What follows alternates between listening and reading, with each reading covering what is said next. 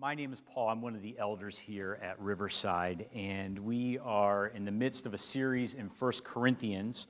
And today we're going to be picking up on a topic that Ezra kicked off for us last week, the very non-controversial, easy to talk about sexual immorality and sex, right? I've already thanked Ezra for putting me on for today. Next time I'm going to ask for the meek shall inherit the earth. We're going to go with that. But seriously, though, I understand how sensitive a topic this is and how uncomfortable it can be to talk about. So parents and teens, you're welcome. Have a fun car ride home. But this really is an important topic. And the reason we're talking about today is Paul is addressing this with the church in Corinth, but it absolutely has implications for us in our culture today. But I think one of the things that's really important is for us to get a sense of what exactly is sexual immorality. I think we need to start off from a common speaking point. And I want us to look at what does it look like from God's perspective and what does it look like from the world's perspective. In God's view, sexual immorality is any use of sex or our sexuality outside of his design, which is meant to be between a man and woman in marriage. You know, it's easy to focus on maybe certain aspects of that fall outside of that, but what we're really looking at here is any misuse of our sexuality falls outside of God's design. I think it's also an important thing for us to note that temptation and thoughts in these areas are not sin in and of themselves. You know, Jesus was tempted, he never sinned. And we get bombarded from all directions. You could be driving down the road and see a billboard, a thought pops into your head. That's not a sin, but what do you do from that point on can determine it. Do you hold on to it? Do you relish it? Do you act on it later? Or is it something you're like, this is just not something I need to be thinking about? You take that to God and you push it out of your head. I want us to keep this in mind as we're going through the scripture today because it's really important to understand God's view on it. And in comparison, what's the world view? I know I'm speaking a bit in generalities here, but I would say that the prevailing view in our culture is kind of an anything goes, or at least almost anything goes. Every impulse is okay, and when you act on them, it's celebrated as, hey, this is me exerting my freedom and my identity. And if you don't hold that view, you very quickly can be looked at as being judgmental or narrow-minded. And I think we can all see it. It's inherent. The world's view of sexuality is all around us. I mean, turn on a TV show. I said earlier, my kids are 10 and 12. It's hard to find a show. Thank God for the Food Network for the most part. We can watch stuff there, right? But the world's view is incorporated into almost every aspect of our life, and it gets to a point where it starts to normalize it. And so I think it's a good thing today that we're taking a step back and really looking at this topic. And while I was prepping for the sermon too, we understand that this is all around us, but I wanted to get some sense of what the impact is. And I started looking up stats. And then I was really sad that I started looking up stats because it is disturbing, what's out there. Not just how prevalent sexual immorality is, pornography, but the problems that it causes. Just some of the stats that I saw, 40 million Americans say they regularly visit pornography sites, and that's not just men. About 1/3 of those people are women. Human trafficking, and this one really makes me sick to my stomach, they referred to it as a multi-billion-dollar industry. The fact that it's even called an industry and the fact that it's wrong on so many levels. This one really hit home. 11. That's the age when most kids are first exposed to some type of pornography. And the survey I saw said that 94% of kids are going to be exposed in some way by the time they're 14. This isn't just a problem in our society either. If you get a chance, you can look up stats. It's a problem in the church. Okay, this is not something that is just outside, apart from us, but there's all kinds of stats. Youth pastors talking about kids coming to them on a regular basis, dealing with sexually related issues, pornography. It was almost 60% of pastors said that that's one of the main things that men come to them to talk to them about. These are Christians. These are people following Jesus. This is a real problem, and it's a real issue that we have to be ready to take on. Now, I don't know if this makes you feel any better or not. It didn't quite make me feel any better, but we're not alone in this. And this certainly isn't anything that's new. And again, it's why we're talking about it today. Paul was addressing this directly to the Corinthian church. So a lot of what they're facing, obviously, many, many years separated, but the issues, the root issues are still there. And this is a church that has been dealing with lots and lots of things. If you've been here for the past few weeks, you can see this was a really dysfunctional church. So this letter that Paul is writing, this is not a lighthearted, hey, how you doing? I love you, you love me. There's some bad stuff going on here, and we need to address it through God's perspective. And I can tell you, I don't know if any of you feel the same way, but these last few weeks as we're going through this, it's been a challenge. These are some really hard words that we're bringing. And at times it's very uncomfortable. I can tell you, I've been prepping this for a while. It's a little uncomfortable, right? But sometimes I think being uncomfortable is really good for us. Because if we're not willing to sort of step out of our own view and get pressed a little bit on what we think, why we think it, who we're following, are we determining, is God determining? We need to be uncomfortable a little bit. I think it forces us to figure out whose lens we're looking through. I also love, too, it shows us there is no topic off limit for God. He knows it anyway. And if we can't address it here in the church and through His Word, where are we going to address it? So, as uncomfortable as today may be, my hope is that as we go through this scripture, when we get to the other side, you're actually going to find some tremendous comfort when we get there. So is everybody up for the challenge? Anybody feeling uncomfortable already? All right, good. I'll take the nervous laughter as a yes.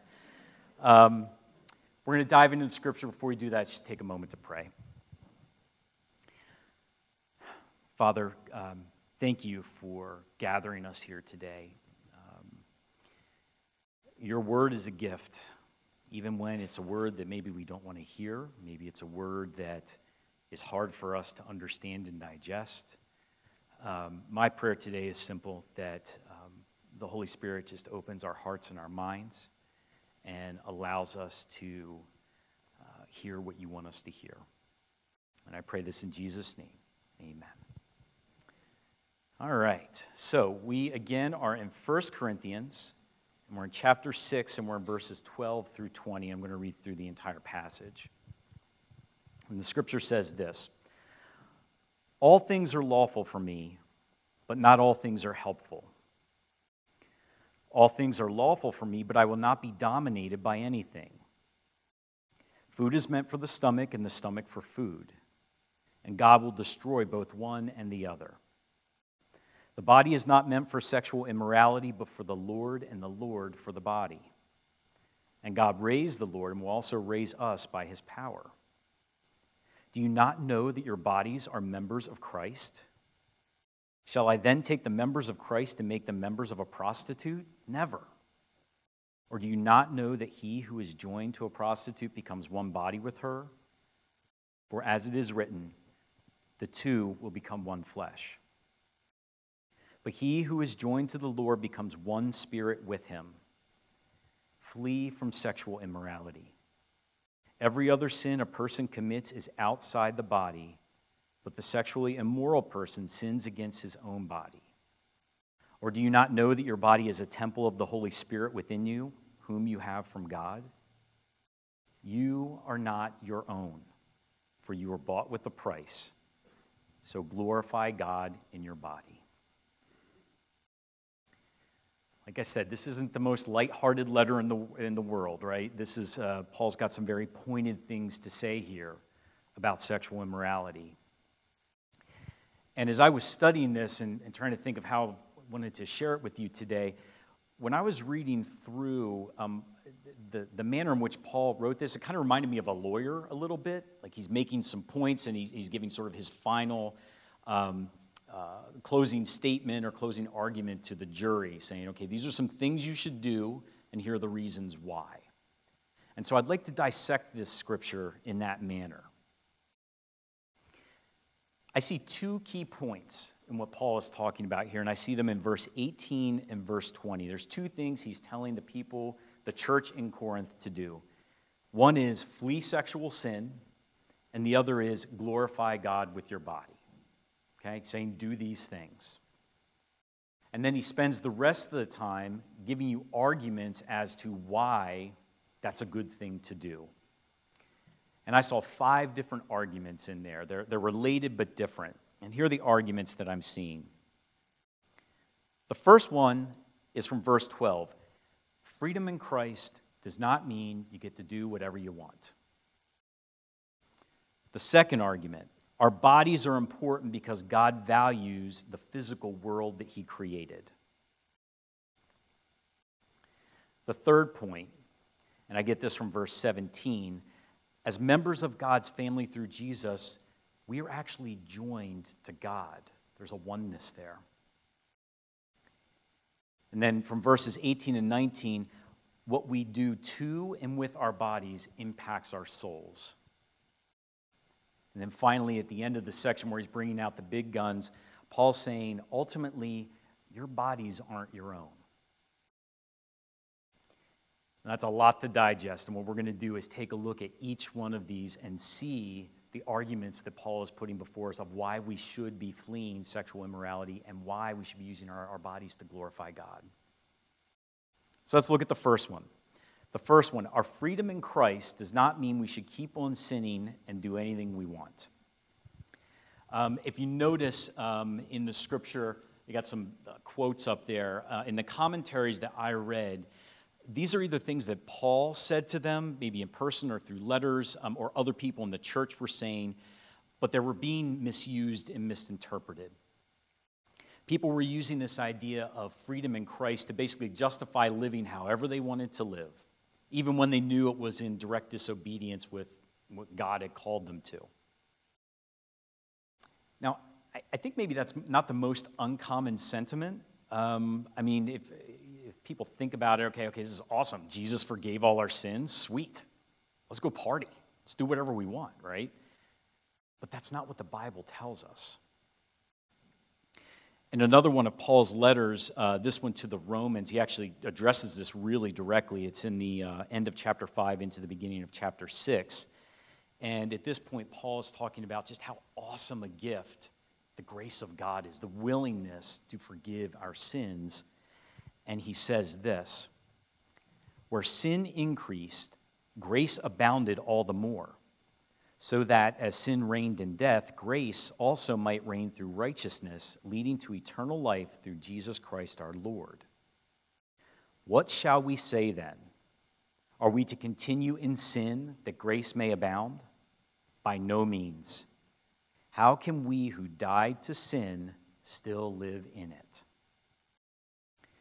And then he goes on a little bit more and talks about how we are meant to walk in newness of life. When we encounter Jesus, our life and our perspective should change. We're called to live differently. If we take the attitude that we can do whatever we want, after being forgiven, to me, a couple of questions arise. Why would we want to go back to something that wasn't good for us, and we needed to be forgiven of in the first place. And if we do want to go back, were we ever really sorry? Now, I'm not talking about, we all stumble, right? We talked about temptations. You have things that trip you up. But what I'm talking about here is you're actively going after something that you just know is not right. If you're doing that, have you really repented of it? Have you given that over to God? Because that's a huge part of forgiveness. If we're not sorry for the sin to begin with, what does the forgiveness of Jesus really mean?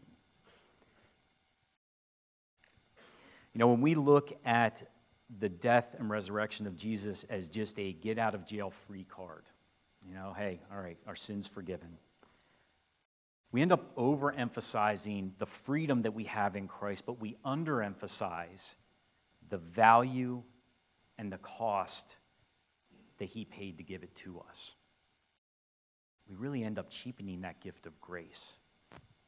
It's almost like it's attempting to diminish what Jesus did on the cross. Part of true repentance comes from understanding the seriousness of your sin and what it took to cover it. And when you start beginning to understand that, you don't want to go back and do the things you were doing before. Your perspective starts to change. And this absolutely applies to our attitudes towards sex and our sexuality. If we're forgiven in Christ, we acknowledge that since he's the creator of all things, including sex, he came up with it, right? It's best to follow his design and not our own. So that's Paul's first argument. Anybody uncomfortable yet? All right, good, we're getting there. His second argument. Our bodies are important because God values the physical world he created. Now this, I think, was a really important one at this point in time because in Greek society, the material world was it was looked at as less. It was more about the importance of the spirit. So what you did with your body, no big deal. Sex was more looked at as like an appetite to be satisfied. Certainly not a gift from God that we should be using to glorify him. I think in our society today, we tend to go in the other direction, but land almost on the exact same result. We tend to put a premium on our bodies, and maybe even more than that, what we do with our bodies. That's our way of becoming free and expressing ourselves, and we tend to downplay our spiritual nature, and certainly the fact that our spiritual nature is eternal. But the Bible tells us that neither of these are really true. God created us with both physical and spiritual aspects, and they're woven together. Right? Dust and spirit. So we can't overemphasize one or the other. The fact that Jesus became a man, that he took on flesh and blood and lived among us to bring both physical healing and spiritual restoration. He didn't do one or the other, he came to do both. That shows that he values the created world. Look back at Genesis. He said all the things he created was good, were good. And that includes our bodies and what we do with it. There's importance there.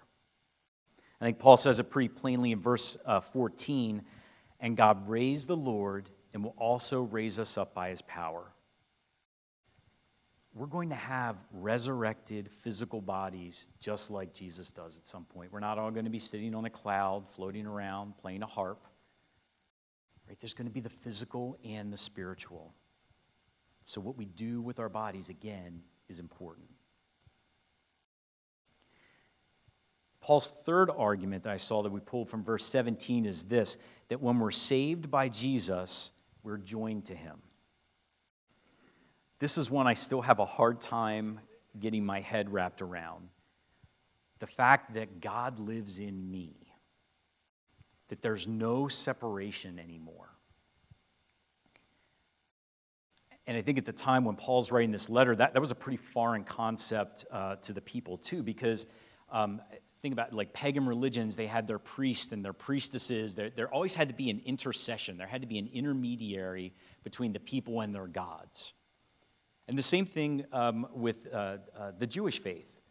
Just think of the temple. There were all these different rooms, and it got more selective. The more you got closer and closer to the Holy of Holies where God resided, only one person was allowed in there, and that was the high priest, and it was once a year, and they tied a rope around his foot just so they could drag him out if God killed him, right? This was a pretty, there was real separation, and it was because of the sin that man had that God couldn't be around. One of my favorite pieces of Scripture is when Jesus died on the cross. It says that the veil that was in front in the temple ripped from top to bottom. Now, this wasn't some skinny little see-through veil. This thing was probably like 30 feet tall, several inches thick. I mean, it was more a wall than it was anything else. But through Jesus' death on the cross and his resurrection, that veil was torn from the top to the bottom. God did it. He removed that separation.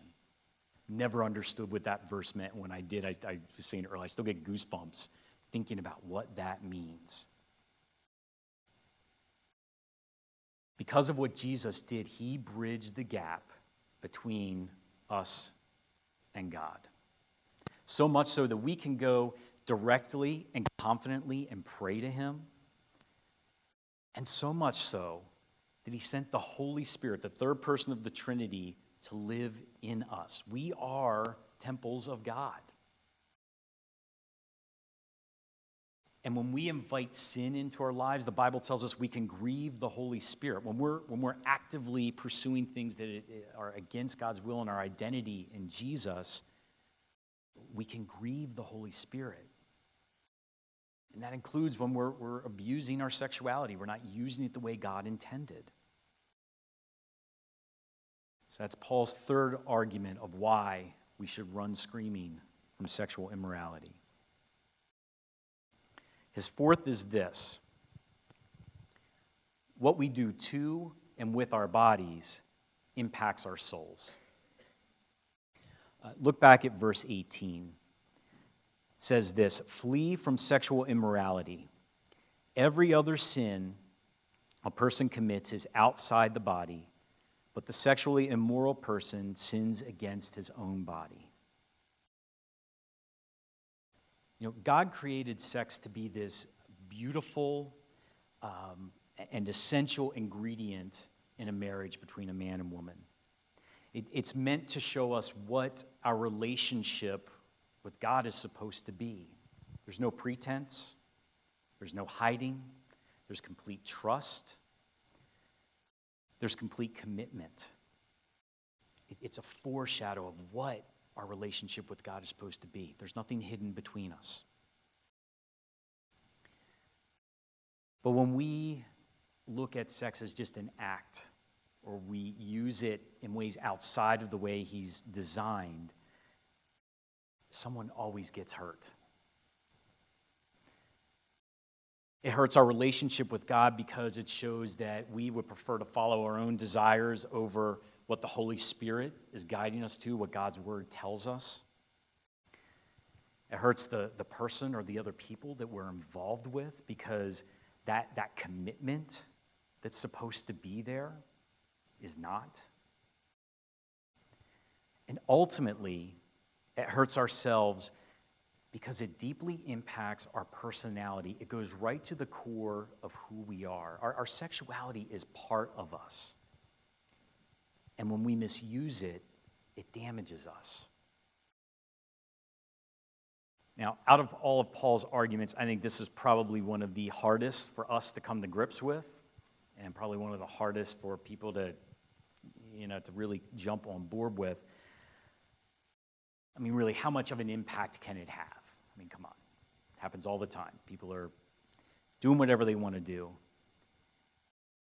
But I ask you today, when we're hearing messages like this, are you still trying to grab control and make the determination on what that's supposed to look like? Or are you listening to what God's Word says, and are you looking at it through His lens? It's not easy, but we have a choice to make here. Are we going to listen, or are we going to ignore? Finally, the biggest argument that Paul makes for fleeing sexual immorality and glorifying God with our bodies is this: our bodies are not our own. As Christians, they belong to God because both our bodies and our souls have been bought with a price, the ultimate price, and that's the life of Jesus. Now, if that last argument I talked about was sort of the number one hard to digest, I'd say this is probably 1A. This is another one that we don't like to jump on board with for a couple of reasons. When we hear language just like bought with a price, that comes with some pretty heavy connotations and sets us off, and rightfully so. But it also has this view that we need help, that we can't pull ourselves out of this, that we need somebody to come in and rescue us from something. And that certainly is not a modern American ideology. So when you combine those two things, this whole idea of somebody bought me with a price, it just doesn't always settle right. But here's the reality. That's exactly what Jesus did. He paid a price to pull us out of the slavery that we were under to our sin. This is really important. If you don't walk out of here with anything else today, walk out with this. Forgiveness of sins has a cost. It's not free. If it was, Jesus didn't have to die on the cross. There's always, always, always a price to be paid. Now, one of the interesting things I found, too, I looked up the whole verbiage of bought with a price. It comes from the Greek word agora, and that definitely, it translates as to buy, but in special instances, it also means to redeem. That's the other part of what Jesus did. He didn't just purchase our freedom, he redeemed us. Because of that, God sees us as he sees Jesus. Our bodies and our souls are perfect and blameless in God's eyes because of what Jesus has done. When we receive the forgiveness that Jesus offers us, we should have joy to use our bodies, to use our sexuality in the way he wants us to use it. So those are Paul's 5 arguments. Anybody squirming? All right. Oh, okay. It's even more uncomfortable. All right. I'm with you. This is some hard stuff. There might be some very specific things that you're struggling with in here. But I'd like to leave you with this thought. If we walk out the doors today without understanding the reason why God bought us with a price, I think it's real easy for us to look at these directives that Paul is giving and these 5 arguments and say, okay, great. There's another list of things I have to try to do. I'm going to fight my way through grudgingly. I'm not going to like it, killjoy God. But what we see here is when we understand the why, that's not what God's intentions are. And here's the answer. Why did Jesus die on the cross? And he did it because he loves you. And he loves me. Each one of us individually, perfectly. He did not want to be separated from us. But because of our sin, we were separated from him.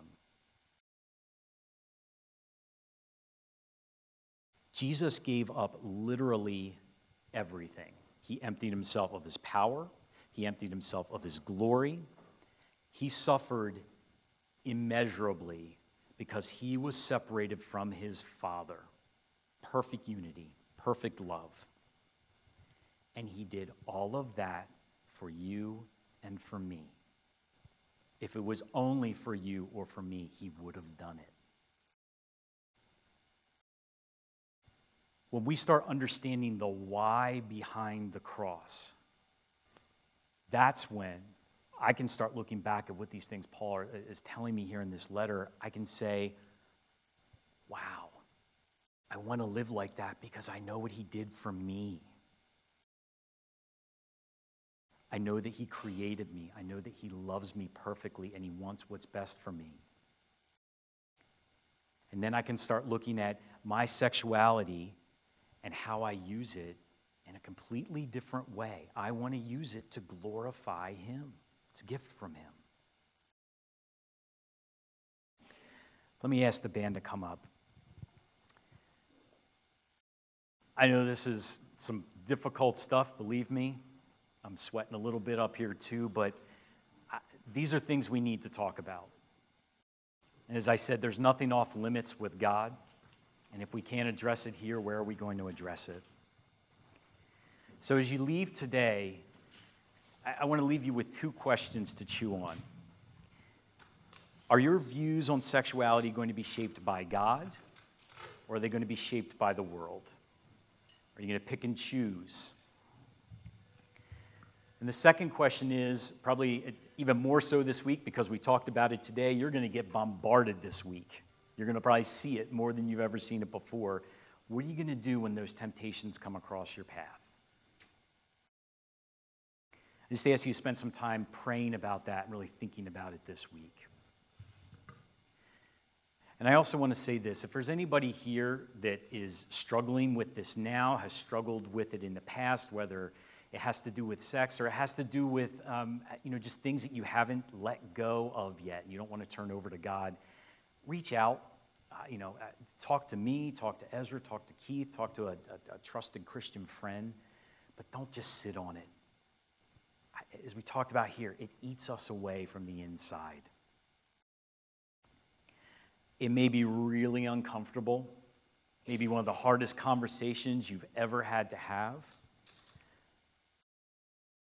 But when we're in those really uncomfortable moments and we're honestly seeking the wisdom of God, that's when he really shows up in some powerful ways.